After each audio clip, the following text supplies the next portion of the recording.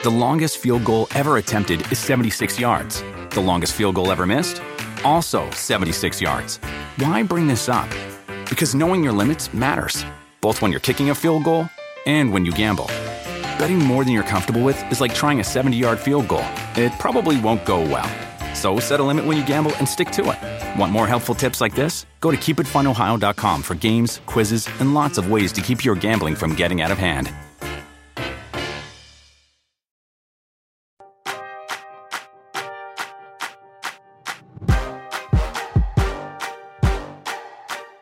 Hey everyone, welcome to Roundball Stew. I am Matt Stroup. It is Monday, March 15th, and this is your serviceable and intriguing waiver wire pickups episode. We have a bunch of interesting names to hit today, including some big waiver pickups recently in Houston, what to do after the injury to Joel Embiid, and much more. All of that is coming up in just a moment. Dietz and Watson's been making meats and cheeses the right way since forever. What's that mean? It means never cutting corners, ever. It means cooking, not processing. It means our Virginia brand ham that's cooked to perfection, then twice baked to layer the flavors. It takes more time, but you can taste the difference. We come to work every day to do it the right way, even if it's the hard way. Because if it's not right for us, it's not right for you. Dietz and Watson, it's a family thing since 1939. The longest field goal ever attempted is 76 yards. The longest field goal ever missed? Also 76 yards. Why bring this up? Because knowing your limits matters, both when you're kicking a field goal and when you gamble. Betting more than you're comfortable with is like trying a 70-yard field goal. It probably won't go well. So set a limit when you gamble and stick to it. Want more helpful tips like this? Go to keepitfunohio.com for games, quizzes, and lots of ways to keep your gambling from getting out of hand. Life is a highway, and on it there will be many chicken sandwiches. But there's only one McCrispy. So go ahead and hit the turn signal if you know about this juicy gem of a detour. I'm joined now by Steve Alexander. Steve, it was daylight savings time this morning, and I had you listed as probable to oversleep by an hour. But here you are. It didn't happen. Yeah, it's pretty weird. I was wondering about that. But, now that the phone automatically changes the time, my brilliant alarm system can keep up with that. My daughter was reading some of our podcast comments, and one of the comments was, I didn't really check in to your basketball podcast to hear about what alarm system your buddy uses. I was here for actual basketball information. So I guess this isn't the podcast for me. And I just thought it was hilarious. This dude tunes in one time and catches the 2 minutes that we went on a rant about my alarms. So whatever. Well, we better cut this short then. We better get to the business at hand. To the meat and right to the heart of the matter here. Well, let's go to Houston, Steve. Kevin Porter Jr. is pretty much already gone in most active leagues, it seems like, all the way up to 64% rostered. He exploded for 27 points and 8 dimes on Friday. The Rockets were set to play again on Sunday, and since Kevin Porter Jr. is not available in most leagues, let's turn our attention to his teammate, KJ Martin Jr., which I guess that's Kenyon Jr. Martin Jr.? It seems like an extra junior in there, right? Kenyon Jr. Martin Jr. Yeah, it's right? Kenyon Martin. Because I thought it was Kenyon Martin Jr., but then I saw now we're calling him KJ Martin Jr. Right? I don't know. I gotta sort this out. But I think they call him KJ because it's Kenyon Jr. I know, but on NBC Sports Edge, he's KJ Martin Jr. So that's too many J's. Kenyon Jr. Martin Jr. Martin Jr. Anyways, he's 22% rostered. In his last two games, 13 points, 9 boards with 3 blocks and a triple. Followed that up with 15 points, 10 boards, 3 steals and a block. Played 32 and 29 minutes in those 2 games. This guy absolutely passes the eye test, Steve. And this is one of those cases where could things go south from here? Absolutely. But when a player with this kind of upside, particularly in a bunch of categories, including steals and blocks, surfaces and is just sitting there on the waiver wire, you got to run and get him and see where it goes. Well, and Houston only has 8 healthy players that they can actually put into a basketball game. So, yeah, KJ is a guy. Justin Patton is a guy until we see Christian Wood come back. And, I'm fine with taking a flyer on any Rocket. Name a Rocket, any Rocket, because PJ Tucker's done. John Wall hurt. Eric Gordon 8 weeks, 6 weeks, whatever it is with groin. Oladipo is going to be in and out of there. They've lost 14 games in a row, I think. So it's a perfect storm to pick up Rockets. Yeah, and the focus is clearly going to turn to player development in Houston, and they seem to see that they have a pretty intriguing prospect in Kenyon Martin Jr. So 22% rostered. I can't remember if I said that already. I've run to pick him up wherever I can. So I would recommend doing the same if he's still sitting out there in your league, and let's see where this goes. I'm with you. Okay. So some injury news to update and react to. According to Adrian Wojnarowski, Joel Embiid is going to be out 2 to 3 weeks with a bone bruise in his knee. There was obviously some scare in Philadelphia there, so relatively good news for Embiid and the Sixers. But in terms of fantasy, the two players here to consider are Tony Bradley, who as of this recording is just 4% rostered, and Dwight Howard, who's 25% rostered. Howard, obviously, the much more known name. Bradley, as our blurb noted recently, had 14 points, 5 boards, and 3 blocks in a recent game that Embiid missed. So it looks like Bradley's going to start, and I think he's maybe the player to add first, but I think that you can make a case for Howard too. Which way do you go here, Steve? My gut tells me to go with Dwight Howard. Didn't Bradley had to go like 7 for 7 the other night, have that huge game, and Joel Embiid tweeted something like, man, the Sixers should really think about building around Bradley. He's so good. But yeah, I mean, I guess it's a flip a coin situation. I kind of feel like Howard's going to end up being the guy with better numbers because I think he's the better basketball player in general. But to your point, it could be Bradley. It could go either way. I think if I was going to pick one up, I'd go Howard. Bradley is sort of more of the unknown factor. So I guess with Howard, you really know what you're going to get. You're not going to get vintage dominant Dwight Howard numbers, but you're going to get some boards and blocks. Yeah. I'm not thrilled about either guy. Yeah, I'd rather have Justin Patton for the time being. Yeah. I think if you've got problems at center and injuries at center, I think if you pick up either Bradley or Howard, they're obviously going to play. I think Embiid being back in 2 weeks is highly unlikely. Like anytime there's a timetable with Joel Embiid, you always take the over. I think he's probably out more like 3 to 4 weeks instead of 2 to 3, which means there's going to be a lot of opportunities for both Bradley and Howard to play a lot of minutes over the next 3 weeks or so.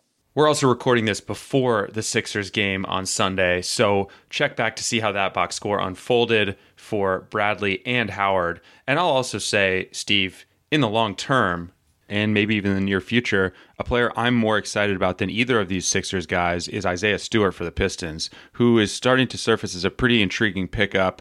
2 steals, 3 blocks on Saturday. His last 7 games, he has been sitting around 7.5 points, 8 boards with a steal, 1.3 blocks. He hit a 3 recently. I just think Stewart is a great combo of a upside stash who has a chance to see his minutes really take off, who can also help your fantasy squad right now, even in the limited minutes he's getting. Right. And those minutes should be going up. I mean, Blake Griffin's done, and there's no reason for them not to play this kid. I like him a lot, and I'm just surprised he's not playing more minutes already. Yeah, it feels like it's coming. He's only 8% rostered. We all like the idea of stashing players. We don't often have the patience to do it. This is one of those cases where he may afford you the patience to do it because he's actually producing a bit, even in this sort of limited backup role. Yeah, and on nights when there's injuries, you can plug him in DFS and he'll go off. So there's a lot to like about the kid, and I think he's probably rosterable in most leagues at this point. He's probably available in a lot of them too. And if nothing else, put him on the end of your bench and see what happens. All right. If you are finding yourself overwhelmed, attempting to manage your fantasy teams, attempting to figure out who to add off of waivers, make sure to check out our League Sync tool. It pulls in all of your team and league info from Yahoo to tell you the best players on waivers, who to start, who to sit, and much more as we get into the second half here. You can get access to League Sync, our DFS tools, and betting tools by going to edge-plus.nbcsports.com. Enter the code STU10 for 10% off any subscription. Steve, a guy that you've mentioned a few times recently, Michael Carter-Williams, had a bad game on Friday in his first game after the break, but he had 3 good ones in a row prior to that. 18, 20, and 17 points in those 3 games with some boards, dimes, and threes. Cole Anthony, last check, was without a timetable, so Carter Williams at 26% rostered, I want to say is an interesting pickup, but then I think about the fact that Orlando is kind of a mess right now. They scored only 77 points the other night. Which way do you go on Michael Carter Williams at this point? We saw the best and worst of him in the last handful of games here. I had Dennis Smith Jr. in a bunch of spots when he got hot, and that train ride has sort of come to an end. And MCW to me is a guy that I can pick up and throw in there instead of DSJ right now. And yeah, I don't love Michael Carter Williams. I know it's 2021. It doesn't make sense that he's relevant at all, but he is. He's as I've written and said over and over again, he's the only point guard standing in Orlando. And before the break and before that Friday dud, he was playing really well. So I'm fine with picking up MCW and rolling him. DeAnthony Melton is starting to do some DeAnthony Melton things lately. His last 6 games prior to Sunday, Melton was sitting around 12.5 points, nearly 4 assists, 2 steals per game, 2.5 threes. This is obviously a guy who just can crush it on a permanent basis when he's on, and his minutes have just been in the low 20s lately on average, but he's still putting up these numbers. Are you encouraged, intrigued, adding Melton anywhere? He's 20% rostered as of right now. I like Melton. Jonas especially loves Melton and loves to complain on Twitter about Melton's minutes. And they're weird, man, because he'll play like 30 minutes and put up this superstar fantasy line one day, and then the next day he'll play 5 minutes. It doesn't make sense. But every time he plays heavy minutes, the numbers are there. Like there's a direct correlation between minutes and production for him.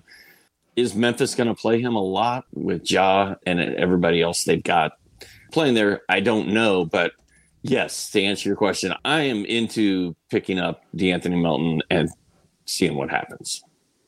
Desmond Bane is another guy that is probably going to make some second half noise for the Grizzlies, and tons of upside there too. So with Melton and Bane, I think I would pick up Bane first because I feel like his minutes are more secure, but you can make an argument for Melton too. So both of those are very intriguing and mostly serviceable guys. Dietz and Watson's been making meats and cheeses the right way since forever. What's that mean? It means never cutting corners, ever. It means cooking, not processing. It means our Virginia brand ham that's cooked to perfection, then twice baked to layer the flavors. It takes more time, but you can taste the difference. We come to work every day to do it the right way, even if it's the hard way. Because if it's not right for us, it's not right for you. Dietz and Watson, it's a family thing since 1939. The longest field goal ever attempted is 76 yards. The longest field goal ever missed? Also 76 yards. Why bring this up? Because knowing your limits matters, both when you're kicking a field goal and when you gamble. Betting more than you're comfortable with is like trying a 70-yard field goal. It probably won't go well. So set a limit when you gamble and stick to it. Want more helpful tips like this? Go to keepitfunohio.com for games, quizzes, and lots of ways to keep your gambling from getting out of hand. Life is a highway, and on it there will be many chicken sandwiches. But there's only one McCrispy. So go ahead and hit the turn signal if you know about this juicy gem of a detour. Hamidou Diallo has been dropped in a bunch of leagues. He's been out with a groin injury. He's also been dealt to the Pistons. I know you had Diallo added in a bunch of leagues when he was hot a little while ago, Steve. What do you make of this move to Detroit? Have you found yourself going back to add Diallo, or are you considering that move? What do you think Diallo is more bummed about? Being injured or being traded to the Pistons? I mean, if you're a young player, I don't think the Pistons is the worst place to be, right? He's gonna get to play, and I mean, Dwayne Casey seems like a good coach to guide these young guys. So I don't think Detroit is like a bleak spot to go, other than the win-loss record. Well, you put a good spin on that, and I appreciate that. I don't really know what to think. Obviously, Detroit is into playing the kids. Sadiq Bey gets a ton of minutes. You play him in DFS.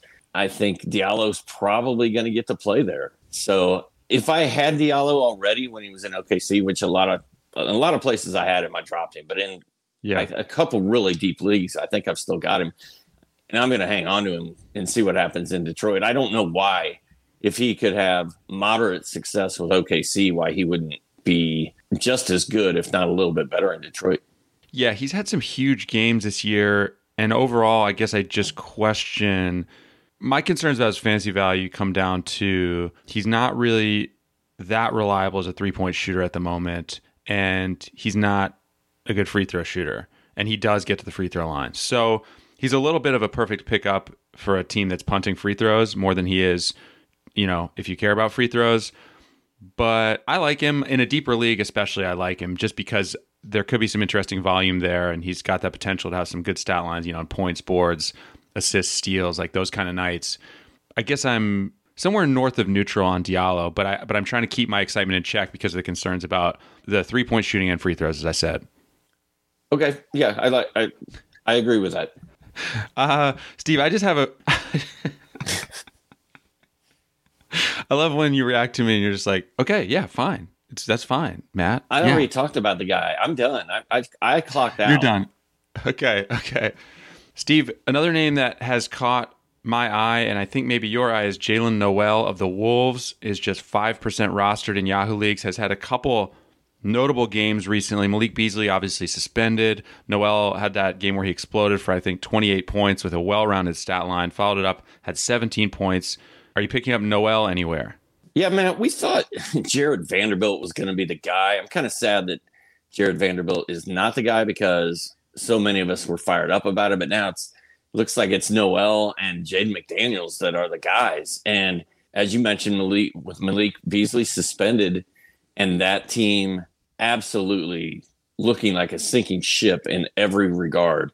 These guys that Charles Barkley has no idea who they play for or who they are guys that are worth picking up in most leagues right now. Like Houston and Minnesota, to me, are the no-name fantasy player hotbeds right now. They're not household names, but they're sort of a free-for-all in those two places right now. And, I mean, I don't know that many people want to use up 2 roster spots on Malik Beasley, but it is sort of the perfect situation. If you lost that Beasley production, you could pick up Noel, keep him around for the remainder of that suspension, then just cut him. Once Beasley's back, I think I would guess that Noel is pretty irrelevant immediately. It seems like he's basically taking over that Beasley production.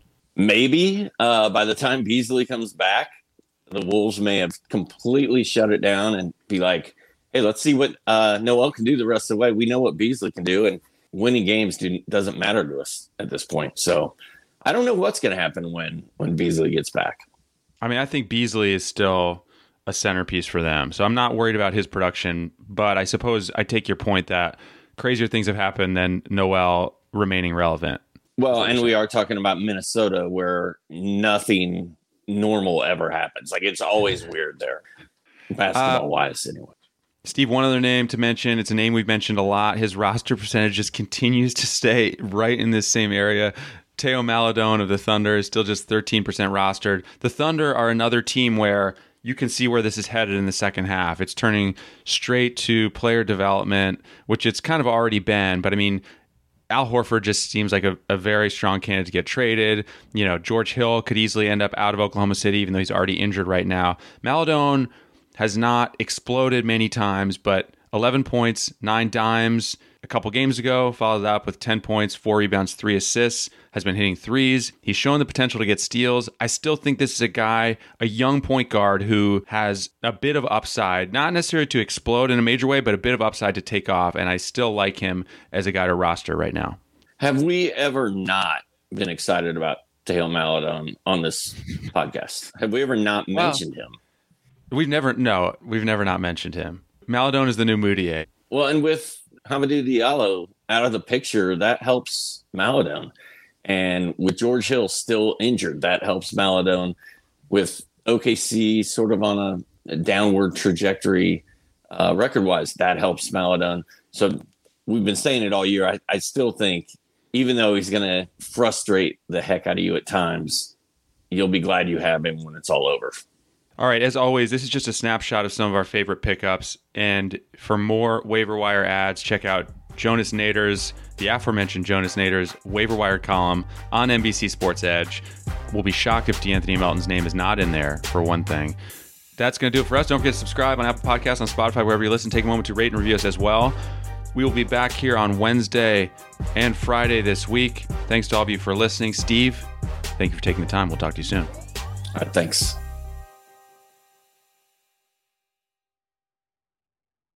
The longest field goal ever attempted is 76 yards. The longest field goal ever missed? Also 76 yards. Why bring this up?